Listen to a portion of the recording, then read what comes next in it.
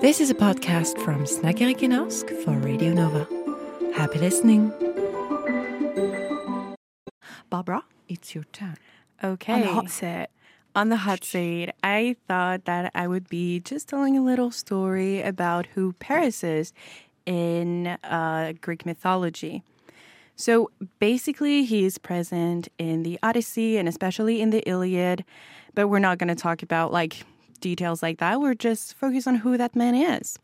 So basically, we're just going to debunk who he is, go about the judgment, kind of his place in the war, Helen of Troy, it.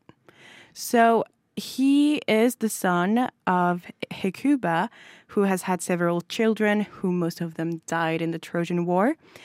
So she is the mother of Hector, which was the mightiest warrior on the Trojan War, in Trojan side, actually. And she had, as a daughter, Cassandra, who became Agamemnon's concubine at the end of the war. That was fought against her brothers, and including Paris, who started it. And also, quick note, Paris is also known as Alexandros, so you might just find him known as that. So when Hecuba was pregnant with Paris, it starts way beyond his birth, actually, but she had a bad feeling about this. She had a dream that she was going to give birth to a flaming torch which set light to the whole city of Troy. And in other versions of the dream, it relates to a birth of 100-headed fury, breathing fire that raised the city to the ground. And this clearly foreshadowed the intentions of inevitable destruction that the child would bring forth. For that matter, Priam decided to abandon Paris, so the father, hoping that he would die of exposure or by being eaten by wild beasts, but he was adopted by a herdsman, and he just grew up. And sometime after that, he went back to the castle, hoping to get his place again. And because Cassandra has this gift of foreseeing the future, she was like, "Hey, that's my brother right here." So they were like, "Okay, Slay, bring him on." So he just got back into the castle life this way. But while he was still a herdsman, something happened to him, something divine, which is the judgment of Paris. So what happened, it was during the wedding of Peleus and Thetis, I'm not sure of the pronunciation, so there was the apple of discord. And what is the apple of discord is that just an apple was thrown down, and they were like, "Okay, Paris, you're very handsome, and we want your opinion." This man didn't ask for anything, but we wanted his opinion anyways. It's like, who do you think is the prettiest goddess between Hera, Athena, and Aphrodite? So, for reminder, Hera represents the imperial power. Athena, it's victory in battle. And Aphrodite, she is love, and she represents the most beautiful woman in the world. And she is also guarding Helen of Sparta. So he was really like, I don't know, who could it be? But turns out he just gave it to Aphrodite. And to thank him, it was just bland. We don't know why this happened, but it just did. And to thank him, Aphrodite was like, "You know what? Thank you so much. You will be with Helen of Sparta." But Helen had other plans herself. People had other plans for her. Her mother was said to be Leda, so the woman that had intercourse with a swan, if you remember that. What? Yeah. Totally. Regular day. Oh, okay. Yeah. It was Zeus, actually. He had this thing of having affairs with a lot of women, but he was like, what if I change myself into this or into that? And to have Helen's mother, he decided to turn himself into a swan. So she gave birth to Helen of Sparta through swan fertilization. Damn, people in the streets be crazy. Who wants to have sex with a swan in the first place? Yeah. She just saw it and she was like, Sadly, nobody interviewed her on good. that. I feel like we really lost gossip for that one. But what can you do? Twitter should have been a thing back then, because damn. Oh, it would have been on fire, girl. But so Helen was birthed from an egg, of course. And her brothers are the Dioscuri and Clytemnestra. And Clytemnestra is going to be killed by her own son. Like, it's a whole thing that we talked about previously. But Helen has a long story of being abducted. She doesn't get arrested. She's mostly rescued by her brothers.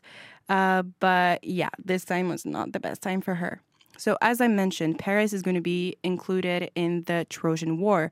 And what happened is that he's the one starting it, because since Aphrodite promised him Helen of Sparta, which is known to be the most beautiful woman around, he was like, I'm going to go and get her. She doesn't want me. I'm going to go fetch the woman, get her for myself. And that he did, which rose the entire Trojan War that lasted for 10 years. Because Helen of Sparta was promised for the Trojans. So, So he got there, and basically, I'm just going to go on saying that, as you may know, have you ever heard of Achilles? Yes. Yeah. That's because of Paris that he died, basically. So what happened was we had the wrath of Achilles over the corpses of their fellow soldiers that died, and they were being restricted to the other side. They were like, no, we're not giving you your dead. And so what happened was Achilles got so upset and so mad that he got into his wrath, and he was like, I'm going to fight anyone. I'm going to fight anyone, and I'm going to kill everyone.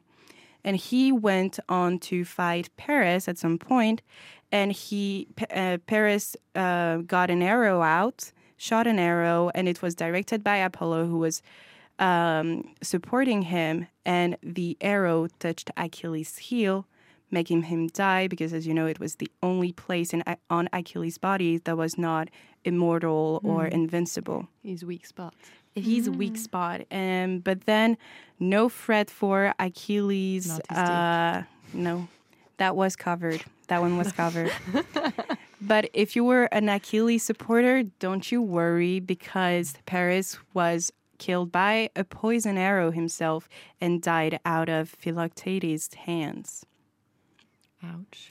So yeah, that was his poor life. This poor man. That was a crash course. Yeah.